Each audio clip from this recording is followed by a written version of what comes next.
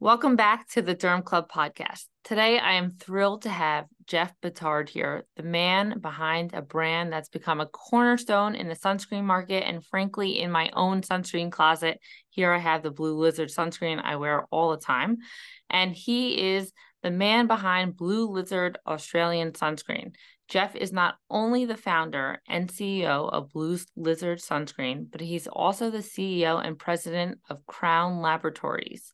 Crown Laboratories, a pioneer in the skincare sector that handles an impressive portfolio that includes aesthetics, prescriptions, therapeutics, all in the dermatology and skincare space. In our conversation today, we'll explore the origin and inspiration behind Blue Lizard, understand its unique position in the sunscreen industry, and reflect on the changes and trends shaping the sunscreen space. We'll also delve into the global market landscape and discuss Crown Laboratories' approach to product diversification in skincare. So, without further ado, let's dive in. Welcome, Jeff. It's a pleasure to have you on the show today.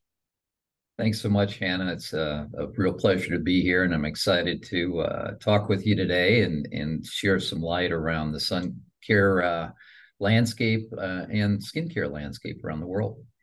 Great. So, Jeff, let's just start off. Could you start by sharing the story behind Blue Lizard? What inspired you to create this brand? You know, it goes all the way back to 1995, and a fellow dermatologist, Dr. Mark Rubin, introduced me to a gentleman in Sydney, Australia, whose family had launched a sunscreen brand in Australia. And those that are sun care aficionados, so to speak, they know that Australia is probably globally the best sunscreen manufacturer and developing company or country in the world.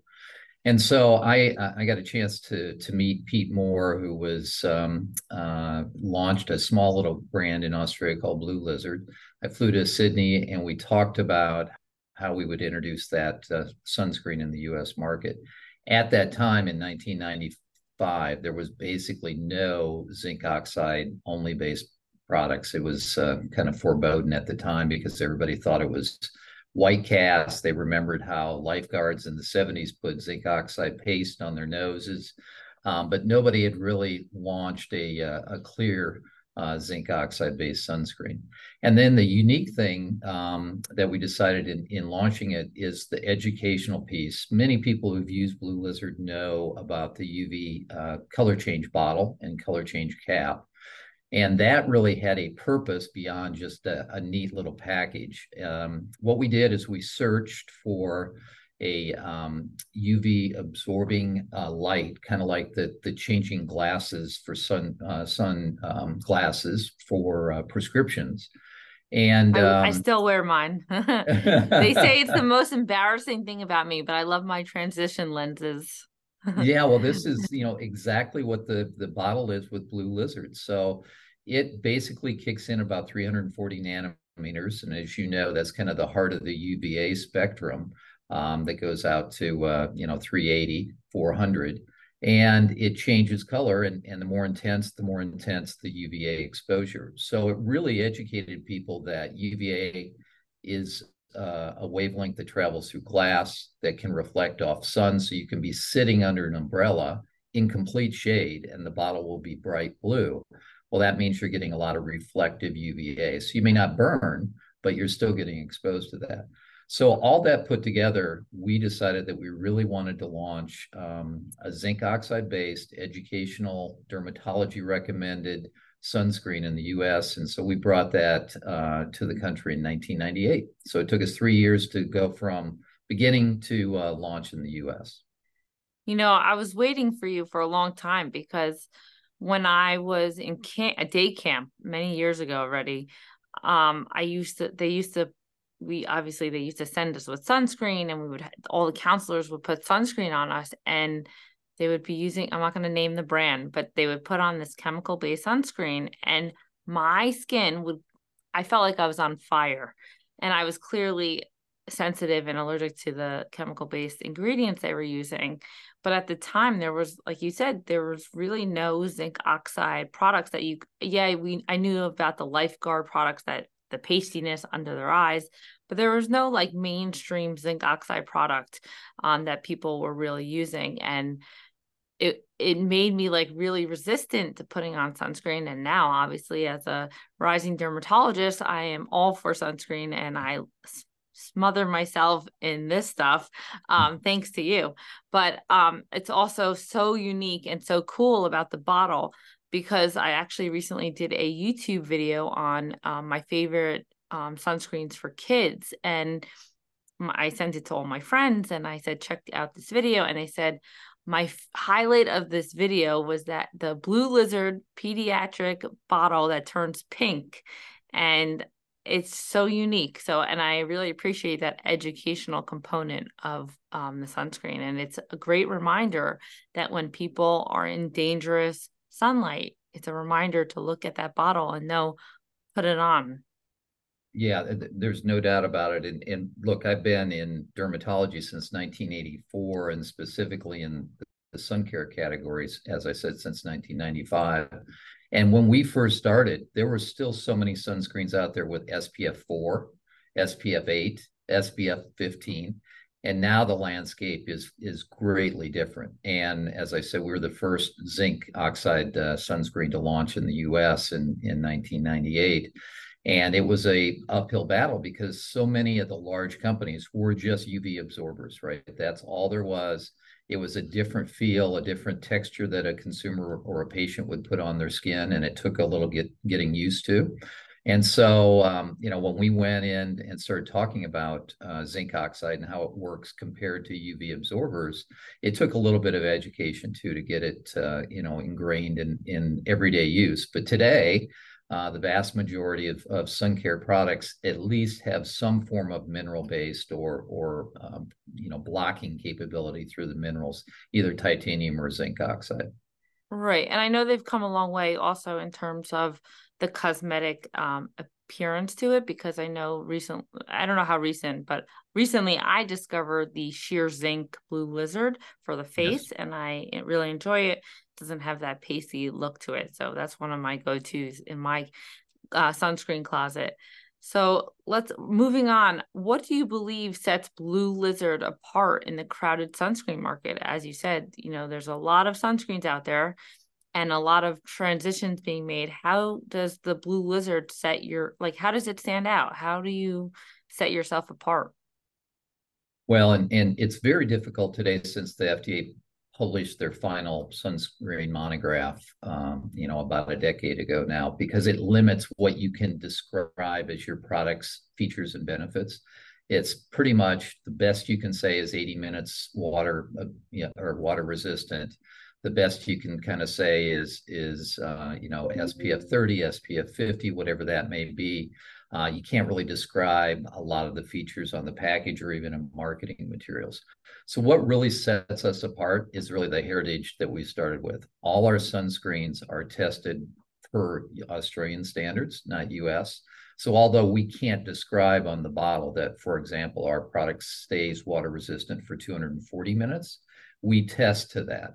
So when you think about Blue Lizard, it is the Australian heritage sunscreen in a very crowded US market. So what we can tell the consumer about the product is one thing, but how it actually performs in the environment in which you need it to do its protection outside, playing golf, playing tennis, swimming, just everyday activities. It is one of the most robust sunscreens in terms of water protection and UV protection out there. And it's basically because it's all those Australian standards we meet.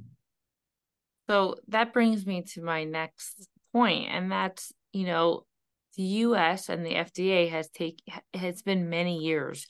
I think it's the last time that they changed their regulations was in 1999, if I'm not mistaken.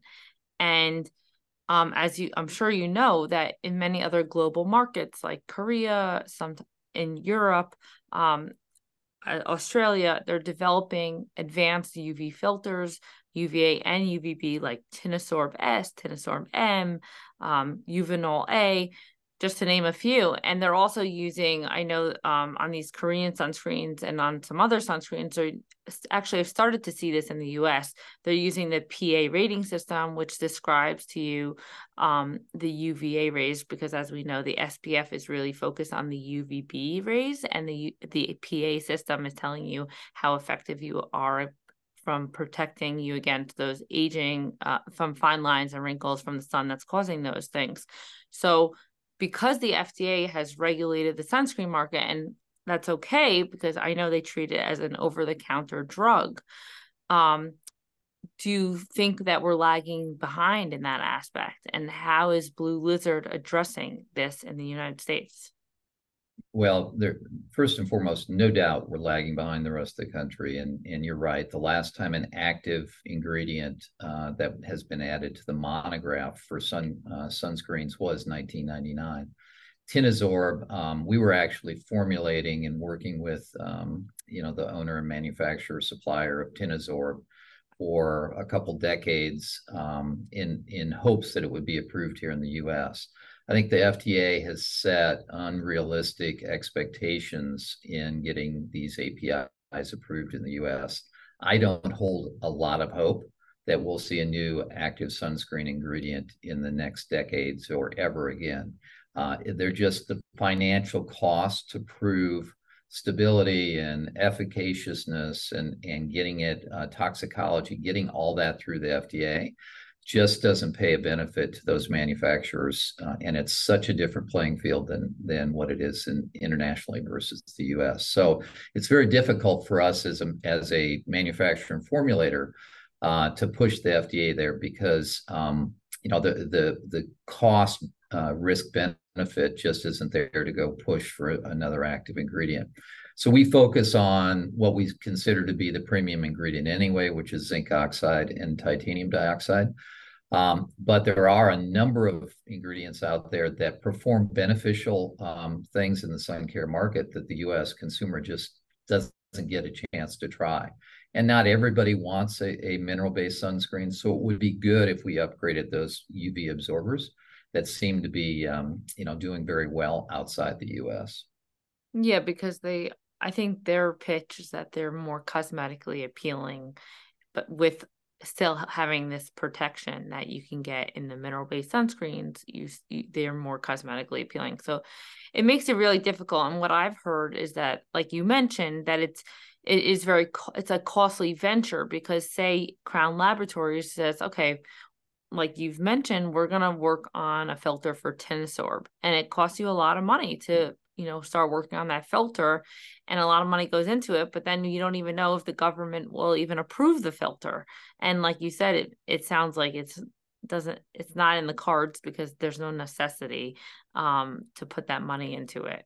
Well, and the other thing that's going on too, that you're probably aware of is the environmental impact that many groups are saying, things like oxybenzone and octocrylene and octinoxate in terms of reef safe products or environmental products that get washed into the water system or absorption into the bloodstream.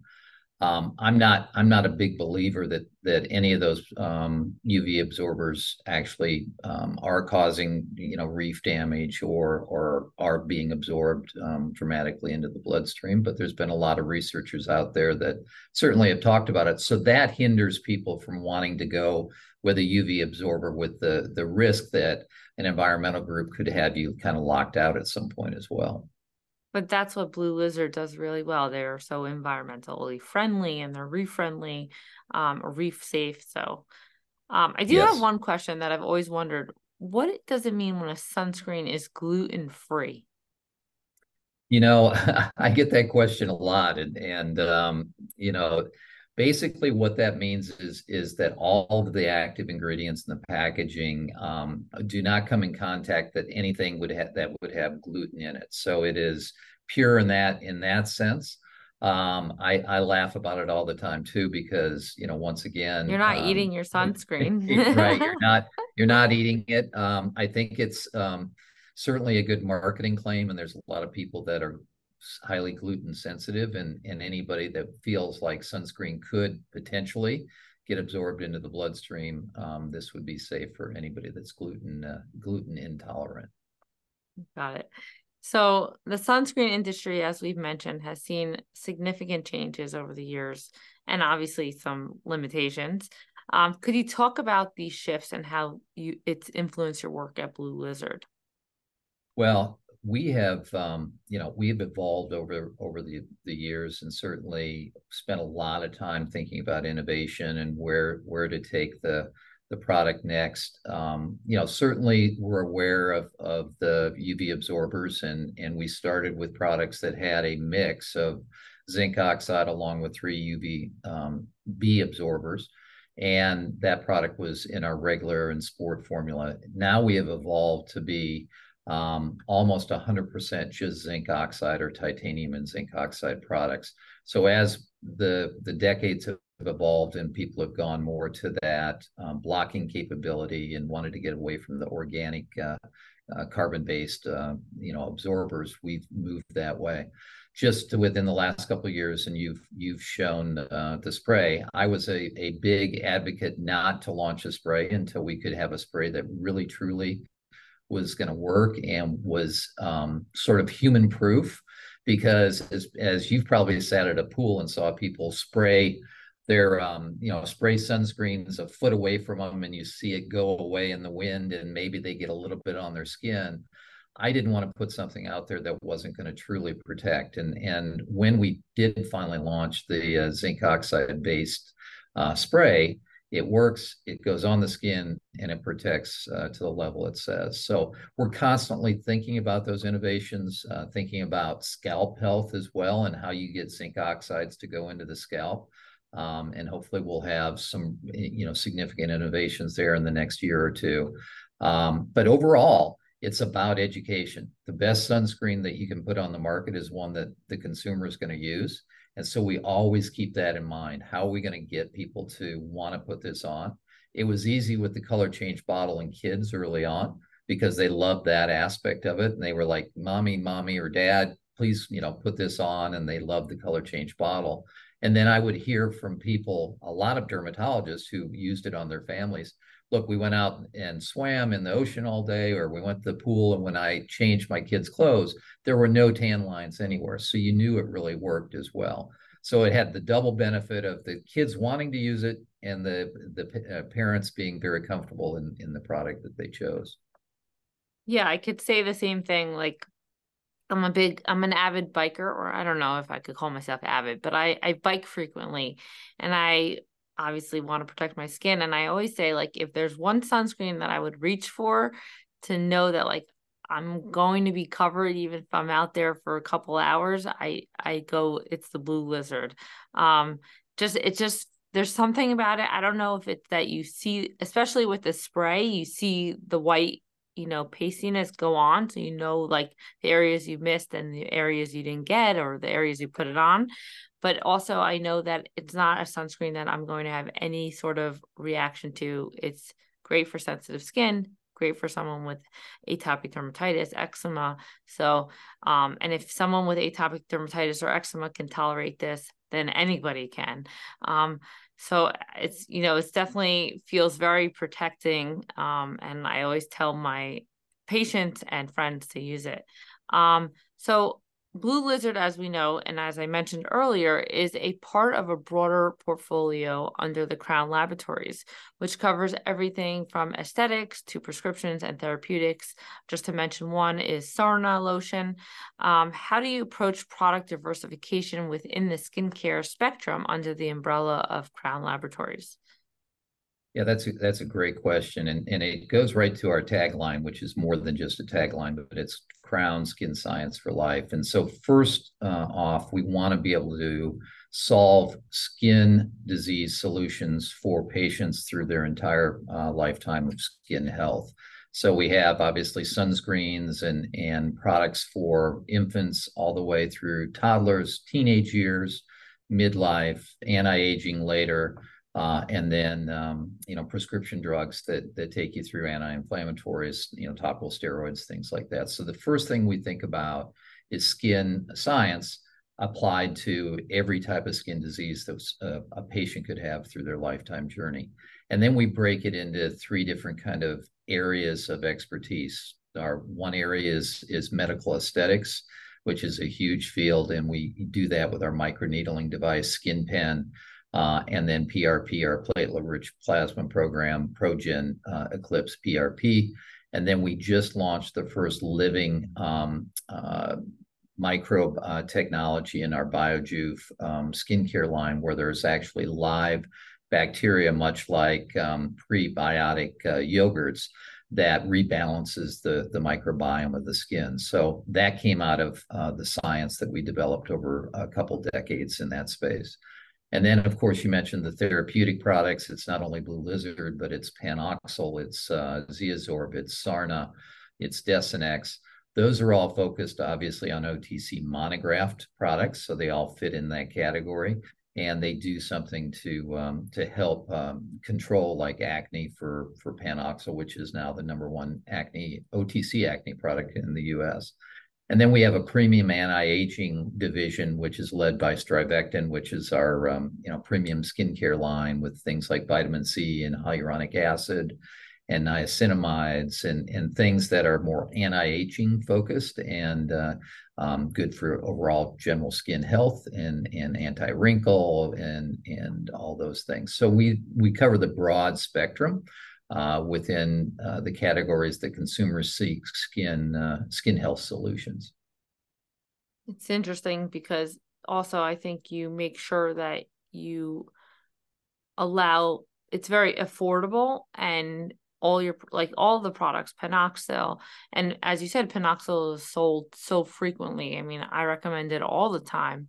I use it myself, but I think you've done a great job in making sure that everyone there's equal access to these products, because they're really affordable and they could potentially be life-changing.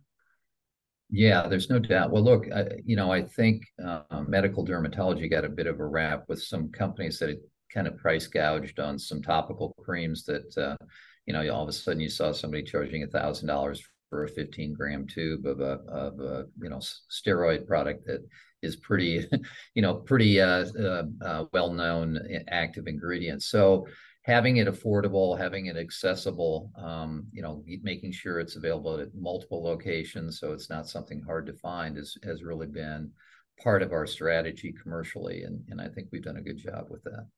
Well, you certainly have. Is there anything else that you would like to add that we may have not touched upon today? I think we did a pretty good job there. Unless there's something that you want to speak about further, I'm happy with what we did. No, you gave me a lot of insight into Blue Lizard and into Crown Laboratories, and I enjoyed our time today. Thank you for sharing with us, and I hope to speak to you again soon. Well, thank you, and you have a great day, and thanks for inviting me. I hope you enjoyed this episode of the Derm Club podcast. If you found the discussion today to be valuable, please subscribe and share. I look forward to seeing you in the next episode as we continue to delve into dermatology and skincare with the world experts.